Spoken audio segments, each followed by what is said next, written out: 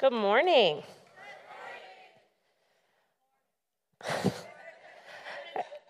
As most of you know, I am a car girl. I've always been a car girl. I've always loved them. I love to drive fast. I love all the things about the sound they make when you turn them on. I just love them. I drive a 2019 Dodge Challenger wide-body Scat Pack. Stock, this car has a 392 V8 Hemi engine. It puts out 485 horsepower and 475 foot-pounds of torque. I love my car. I don't know the top speed because everybody gets their cars up to something different. I know what I've got her up to. But my daughter is in here, so we're not going to talk about that. Most women, I feel like for their day away or time to themselves, they go to the spa, they get a facial, they get their hair done, they get their nails done. I like to get in my car, blast my music, and drive north. I like to drive the windy roads and just feel that power underneath me and what she's made out of. And I just listed some pretty awesome facts about my car, right? But my car can't perform the way that it was intended, the way that the creators of my car made it to be, unless I perform the proper maintenance along the way. Growing up, I was behind the wheel long before I was supposed to, long before it was legal. Most of the time without my parents' knowledge.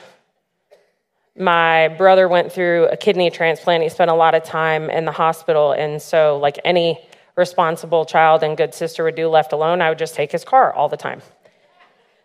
And I could drive a stick shift by the time I was in the 6th grade and was well on my way to my CDL as I spent every break, every summer I could, driving a Peterbilt with my dad.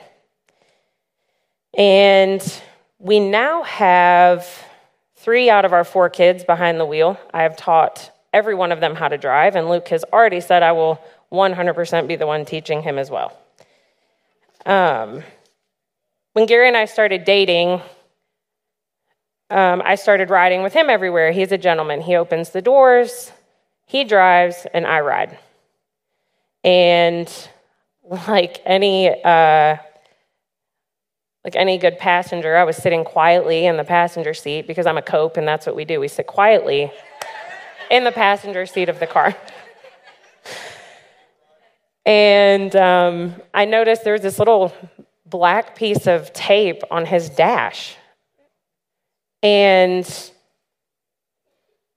it was where, the lights would illuminate, letting you know something is wrong with your vehicle.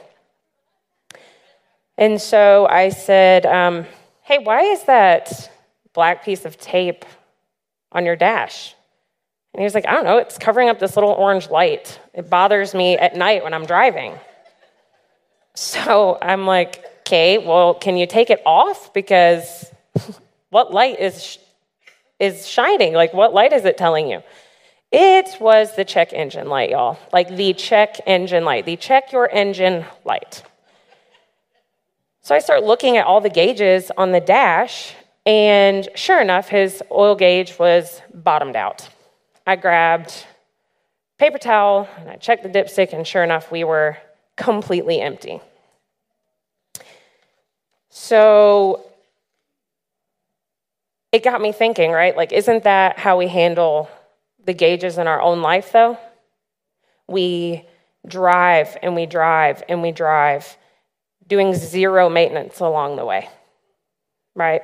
We feel the shaking of the tires, that lagging when you turn the key, that funny squeaky noise, that smell. And we all just throw that Band-Aid over all of our issues until that issue or issues become a full-blown emergency. So Gary and I thought that this would just be a great time, a good reminder. As we close out 2023, we wake up to a brand new year, a new chapter, a blank page, to remind you all to check the gauges in your own life. But also remembering that flip of the calendar takes your work. We don't just wake up and everything's going to be new and awesome and amazing. So we have to do the work and make sure that we're keeping an eye on the things in our life that are important. So the Bible says in Romans 14:12, so then each of us will give an account of ourselves to God.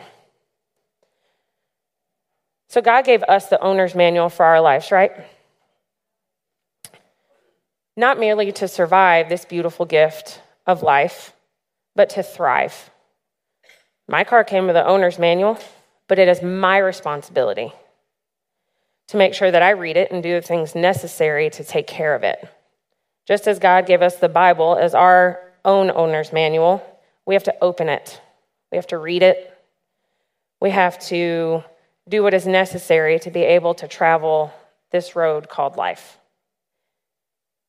There are a few key areas in our life that always need to be maintained in order to live your life the way your Creator intended. So I feel like the first one and the most important one is your faith.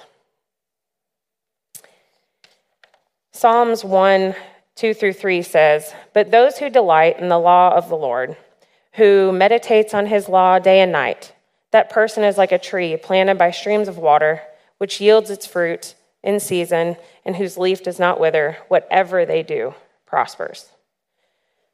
So for me personally, I had to check this gauge in my life lately. I got away Wednesday and did a reset of my schedule and my time management, because I definitely feel like it's really easy for my God time to take a back seat, especially when things are good. I justify it because I have this ongoing conversation with God, right? Like Gary says all the time, he never says amen because he's always talking to God. I feel the same way. There's always worship music playing. I listen to sermons. I talk to God as if he's in the house with me all day long. If you were to come in, you'd probably think I was crazy. But I haven't spent time in his word. I haven't read my Bible. I haven't meditated on what the owner's manual for my life says. So if I'm driving and I look down and I see that my temperature gauge is rising, I know the steps that I need to take to remedy the issue until I can get it to a mechanic. But if I'm not reading my Bible, then the situations in my life, when my temper rises or my insecurities flare up or my issues, like we all have, start to rear their ugly head, I am unable to deal with them in the way that God has instructed me to do so. And then you start looking to the world for solutions. So we need to set aside to be a time to be in the Word, right? To truly read it, to pray, to meditate. That word always used to freak me out. Even in Bible study, like to study or do homework, like nobody likes that. And so meditate or study or whatever word you want to use, you take the time and you read it and you let it soak in. It doesn't have to be hours, doesn't have to be any of those things. It just needs to be some time set aside where you sit still and you block out the noise, put your phone on Do Not Disturb, and you just read. Your life is the vehicle, and God is your powertrain. And if you don't maintain your powertrain, your life will go nowhere very fast. So we talked about faith. The second gauge that I feel like is very important that you have to maintain, and the holidays will teach you that quicker than ever, is your family. Deuteronomy 6:6-7 says, "These commandments that I give you today are to be on your hearts. Impress them on your children. Talk about them when you sit at home and when you walk along the road and when you lie down and when you get up." So this verse applies whether you have children or you do not. The key to a successful marriage or relationship is for God to be the solid foundation on which it's built, to keep him relevant and at the center of your relationship. Pray for and with one another. Marriage is hard. If my car runs out of gas, I'm not just going to be like, oh, well, and put a for sale sign on it and be done with my car. That's stupid. I'm going to go to the gas station. I'm going to fill it up. If Gary and I stumble upon hard times, which we have, we don't quit. We check our gauges. We fix what needs fixing. You fill what is empty. And if your family includes your children, then make sure that you're displaying these tools for them. Make sure that they are seeing what a successful marriage is. That doesn't mean that they never see fights, they never see arguments, they never see hard times. It means that you teach them the healthy ways to get through those things, to go to God. Keeping God relevant to them on their level, right? Teaching them to talk to Jesus and to read their manual too. The Bible says in Proverbs that we are to train up a child in the way he should go, and when he is old from it, he will not depart. Emily bought me my journal that you guys see me take notes in every Sunday. She normally is always the one who buys me those journals, but this one is super special to me because she gave it to me while we were going through one of the hardest times in our lives. And she has seen me along the way when I was an unhealthier version of myself, deal with my anger and my frustration in ways that I would never want her to repeat or demonstrate. But she gave me this particular journal, and I love this one because in the front of it, before she gave it to me, it says, "I love you, Mama, and I love your love for God."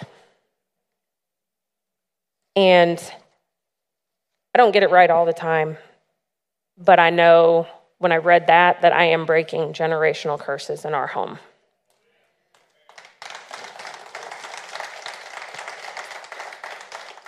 And family means something different to everyone, I've noticed. As I get older and I've experienced life, I've realized that my family is Gary, myself, Ashlyn, Avery, Emily, and Luke.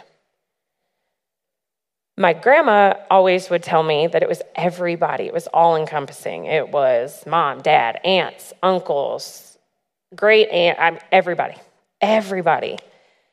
In a perfect world, that would be true. I have tried since she has passed to hold that together, and it's not possible. And because families are made of people, right? So in a perfect world, that would be true, and everyone would get along, and no one can't make it to the get-togethers. And when they do come, no one makes the other one angry. No one says anything to the other one that will make them quit speaking to you.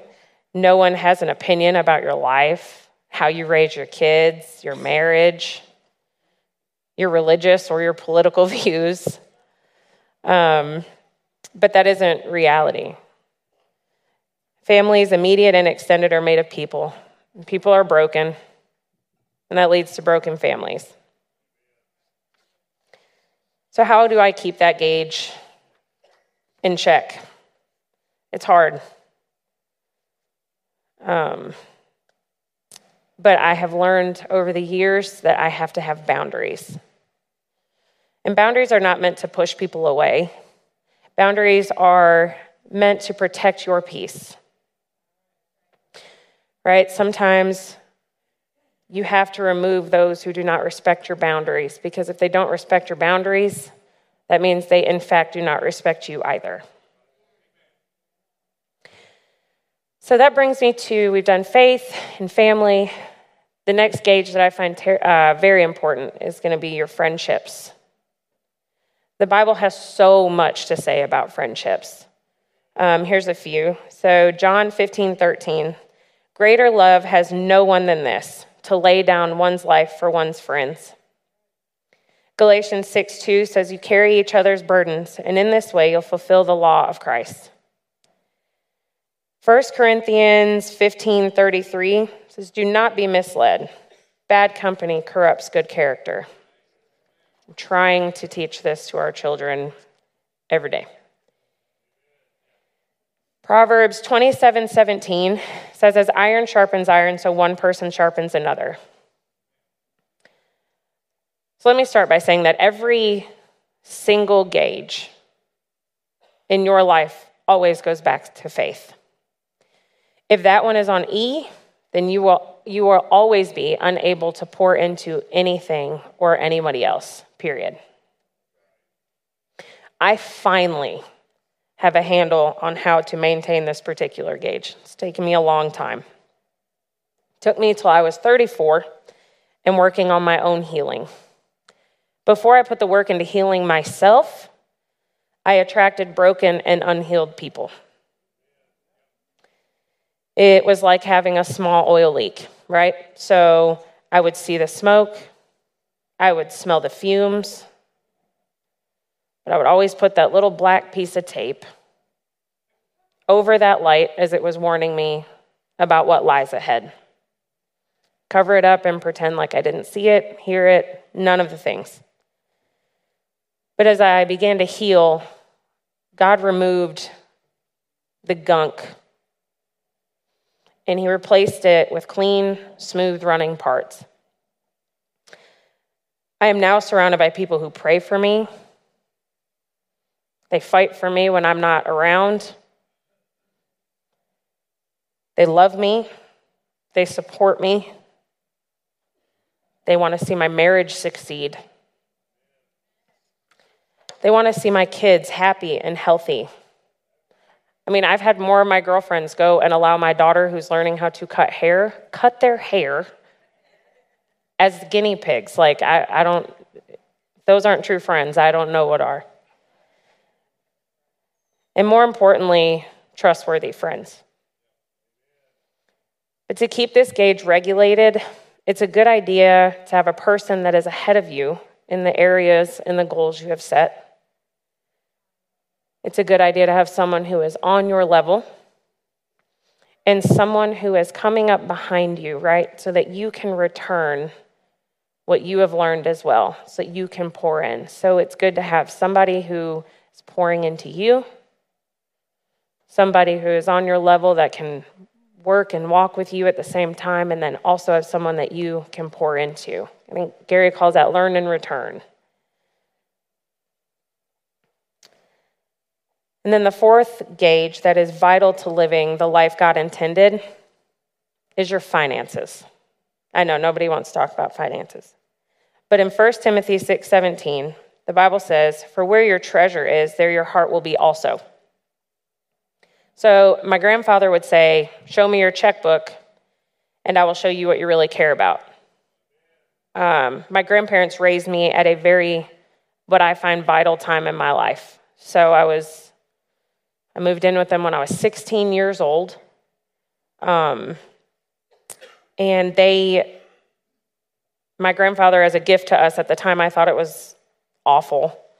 But he put us through the Dave Ramsey class. And it was the greatest thing he could have ever done for me. I'm a nerd. I still write checks. I still have a checkbook. I have a whole binder. It's a thing. It's a whole thing. But I was awful with money before I was married to Gary. And my grandma looked at me and she said, at the time in my previous marriage, she said, one of you is going to have to get good with money. One of you is. And so my grandfather decided for me that was going to be me. And, but it was scarce. So that time in my life, we didn't have any money. I was raising 3 kids and we had nothing. And so everything I had, I would hold it so tightly. And then When I married Gary, he started teaching me about tithing and giving and trusting God with our finances. The famous story of his shoebox and his checkbook and my very large bottle of wine is 100% true. Like, it's 100% true. It took me hours. But what he leaves out about that story when he tells it is that when he handed me everything, he looked at me and he said, I don't care how much money we have, the tithe gets paid first. Before rent, before lights, before water, before food. I was terrified. But I've never wavered from that, and God has never left us without. To the contrary, he has blessed us year after year after year. For those of you who aren't familiar with the word tithe, just a quick definition. It means the first 10% of your earnings. And I have never met a broke giver, ever. Malachi 3:10 says, you bring the whole tithe to the storehouse, that there may be food in my house. Test me in this, says the Lord Almighty, and see if I will not throw open the floodgates of heaven and pour out so much blessings that you will not have enough room for it. So whenever Gary and I want to do a checkup on our finances, or like we set a new goal for ourselves, so like this year is the first year starting from January 1st that I will be running a business by myself. It's terrifying. When we started Revival South Apparel, Gary was with me, and if I'm being honest, I'm pretty dependent on him in that because I look up to him in that area. He has been an entrepreneur since he was 16 years old. I always say that if you hire me, every job I've ever had, I got promoted immediately. I was always climbing up and always moving up. I always say I'll be the best employee you ever had. But running a business from the business backside all the way through production is terrifying to me. But this year, last week, Wednesday, when I got away for the day, that was what I was doing. I was checking the gauges in our financial life and our business life and setting some goals. And so whenever we like to sit down and set goals for ourselves, the first line we start with is a budget. I know everybody hates that word. Ugh, like no one wants to live by a budget. That doesn't sound fun. But it's what you have to do. And line 1 in our budget is always our tithe. But like anything, a budget takes discipline and sacrifice. If you're married, it takes communication between you and your spouse. And nothing, when I tell you nothing, will drain your battery and your relationship like working day after day after day, only to struggle, to live paycheck to paycheck, and to barely get by. Nothing will drain you as individuals and as a couple quicker than that. So you always start with a budget. Line 1 is the tithe, and then you watch it all unfold after that. Here's my favorite one. It's the 5th and final gauge that nobody ever wants to talk about and that nobody ever wants to maintain. It's your fitness. 1 Corinthians 6:19 through 20 says, do you not know that your bodies are temples of the Holy Spirit, who is in you, whom you have received from God? You are not your own. You were bought at a price. Therefore, you honor God with your bodies. I would venture to say that this gauge, even over, maybe not over finances, but it's the one that everybody openly jokes about keeping the black tape over it. People will drive a $100,000 vehicle with all the amenities while turning your bodies into beaters. Makes no sense to me. This truth is going to hurt, though, because even the truth spoken in love, when you don't want to hear it, is offensive. But the way to keep this gauge in check first starts with your mind, second with your mouth, and lastly with your body. Health is not about what you look like. Health is about what you can actually do when God calls you to do it. If God was to do what you were praying for him to do in y'all's lives, you'd give out before you could fulfill the purpose. You want this schedule and God bless me with this work and this event and that event and do this and do that. And most of the times we can't get up a flight of stairs without something hurting. Fitness is not a punishment for what you see in the mirror, but it should be a celebration of the body that God has blessed us with. It took me a long time to learn that. I always say I go to the gym because it's cheaper than bail, which is actually true. But it is my time. And it is a time where you can, it's a celebration of what God has given me. Gluttony isn't a weight issue, it's a worship issue. So a lot of times, I heard something the other day, and it said, this guy was talking about gluttony and what a big sin it is. It was a really cool message to listen to. But he was talking about how our ways and the things that we do are shaped, right? And so somebody dies, what do? We eat. Somebody is born, what do? We eat. You get a promotion at work, what do? We go out to eat. We leave church on Sunday, what do? Go out to eat. Even Luke's football team, this blew my mind, right? Because we're trying to teach these kids to use their body and to work out and to be strong and blah, blah, blah, all the things. If they win a game, that's a shutout. If they win whatever to zero, I don't know, all the sports, whatever. If the other team has 0 when they are done, they are rewarded with donuts because they're zeros. They look like zeros. They are rewarded with Chick-fil-A sandwiches.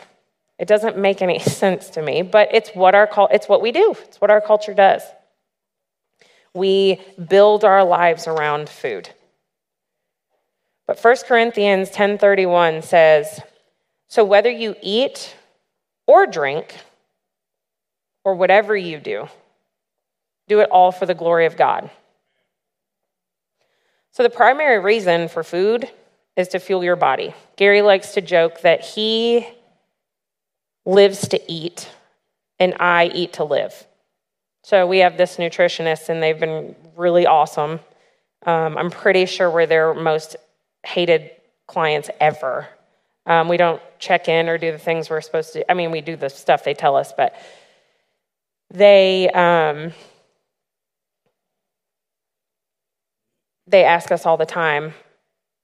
They give us this food plan, right? And so they ask Gary, what do you think about the food plan? And he has all these things. I'm like, I don't care. I don't care as long as you tell me what to do, I'll do it. I don't care.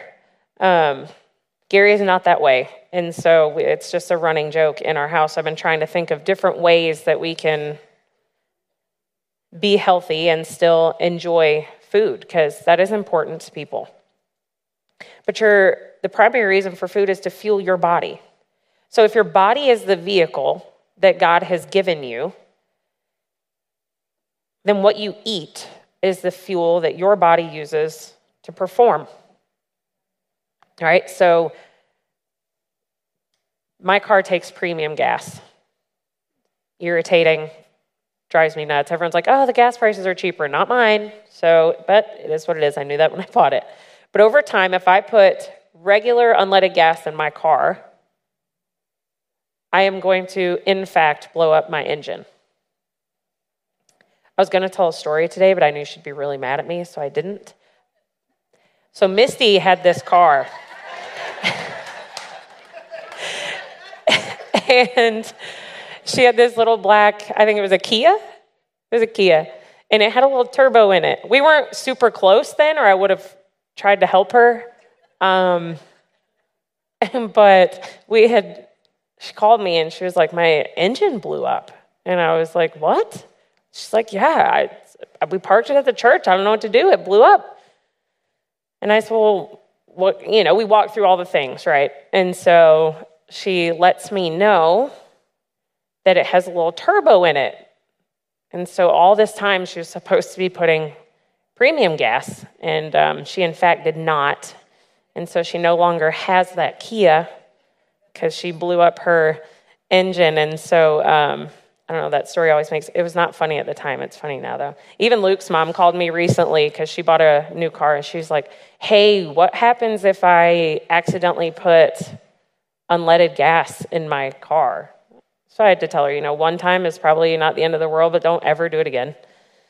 And so we walked through all the things. But isn't our body and food the exact same way? Right? So this friend of mine, he collects old cars. His dad worked for the Chrysler Corporation out of Detroit until he passed. When his dad passed, he also passed down his love for cars and his collection. And my friend has kept his love for cars alive. He lives out north a little bit in Michigan, and so he has this land and this barn, and it is slap full of vehicles worth hundreds and thousands of dollars. Sad part is, though, not one of those cars will crank. Not one. Covered in dust, tires are going flat. Because over time, sitting sedentary like that, everything quit working. So think about it the same way. If you continue to fuel your body with garbage, and then you do nothing active, that body that God bought at a price that does not even compare to that lot of vehicles, even if they were all in pristine condition, up and running, you will eventually stop running. So for me, a quick way to check that gauge, first, take that piece of tape off your dash. Wipe away the dust, and then look at it like a traffic light. So red, you're going to say no to the things that are not the right fuel for your body. Not all the time, I get it. Nobody wants to never eat anything you want or never drink anything you want or any of the things. So hear what I'm saying. And don't completely tune me out. But just say no to the things that are not the right fuel for your body. My grandfather's brother was a diabetic, and he had an insulin pump. Because he had that insulin pump, I would literally watch him eat an entire container of cookies and just pump that button. It was insane. It's insane to me. My grandmother, on the other hand, found out she was diabetic and took that and decided she was not going to be on medicine. She was not going to be on an insulin pump. She wasn't going to do any of the things. She was going to use the knowledge that she had and the body that God gave her, and she was going to regulate herself on her own. She was the most willpowered, determined woman I've ever met in my entire life. But she did it. And she also did that. I have red as being say no to the things that are not right, and yellow to take in smaller portions. You don't have to go to that restaurant because they have the biggest portions in the world. You don't have to eat all of this stuff all the time. I think it's, me and Misty were talking about it last week, and we were talking about how in her house, you couldn't get up from the table unless you cleared your plate, right? That's how a lot of us were raised. In my house, growing up, it was, you do not waste anything ever. So it all went into Tupperwares or to-go containers. Like, we joke with Emily when she comes home from a restaurant now that we call her Grandma Gail, because we'll have to-go container. Like, she won't throw it away. And we're, not that you should be wasteful, but also, like, it's okay if you don't eat everything that's in front of you. You will eat again, and traditions passed down from generations aren't always worth keeping. And then the last color, obviously, is green. Go. It's my favorite one. Get up and move. Walk, hike, go to the gym, go meet with a nutritionist. Everyone's like, I can't afford that. I even have go see a therapist. I'm not talking about therapy. It has everything to do with your fitness. Therapy has helped me in every area of my life. It has helped my marriage. It has helped me as a mother. It has helped me as a friend. It has helped me in my insecurities to stop treating fitness as a punishment and start looking at it as a celebration. But everyone says, can't afford it. I can't afford it. Put it in your budget, because you can afford what you want to afford. Go get a personal trainer. Go see your physician. I know. Everybody has a bad knee, a bad back. All of these things, I get it. Get it fixed. Philippians 2:13 says, for God is working in you, giving you the desire and the power to do what pleases him. So I know that every one of us has the desire to spend time with God and take those steps in our faith. I know we desire to have a God-fearing marriage and spiritually healthy spouses and children. I know we all have the desire for healthy, God-serving friendships. I know we all have the desire to be financially responsible and free. I know that we all have the desire to eat better and exercise on a regular basis. We all have convinced ourselves that we don't have the power. We have the desire, but we think we don't have the power for any of those things. We think we don't have the power to say no. We think we don't have the power to say yes. We think we don't have the power to make the time, to spend the money on the things that you truly want to spend money on. We all feel like we have the desire, but not the power. And you're not wrong. We do not have the power. So what I didn't tell you about my grandmother being strong-willed and the most determined person I know is that she was a God-fearing woman. So we don't have the power, but he does. And he is working in you. So make this a part of your daily prayer life. Ask God to give you these things. Ask God to give you the power to do the things that are in your control. We are in control of our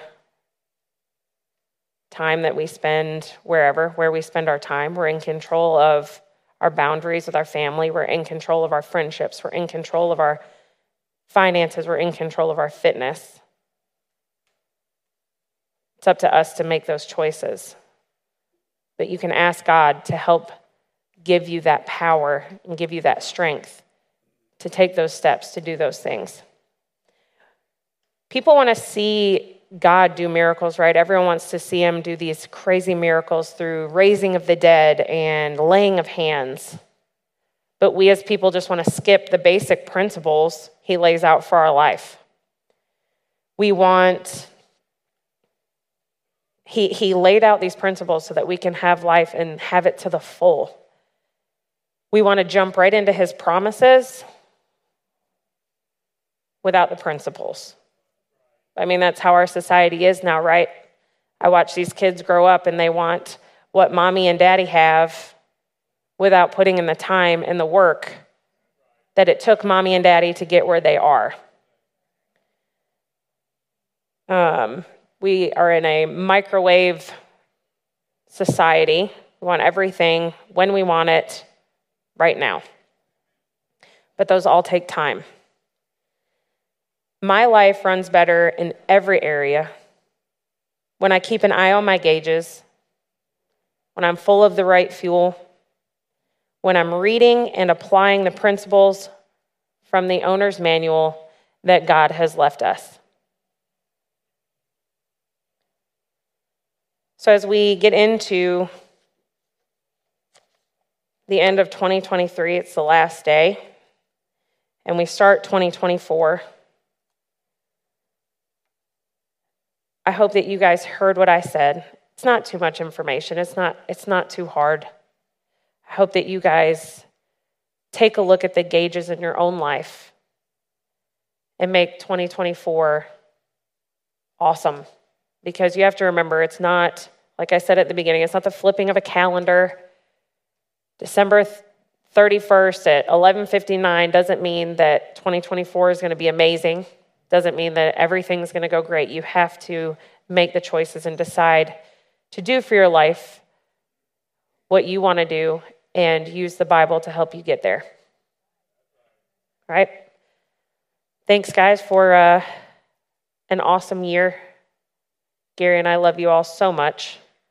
And I'm going to let him get to this family chat. We're going to say a quick prayer, and then we'll let him come out and talk to you guys.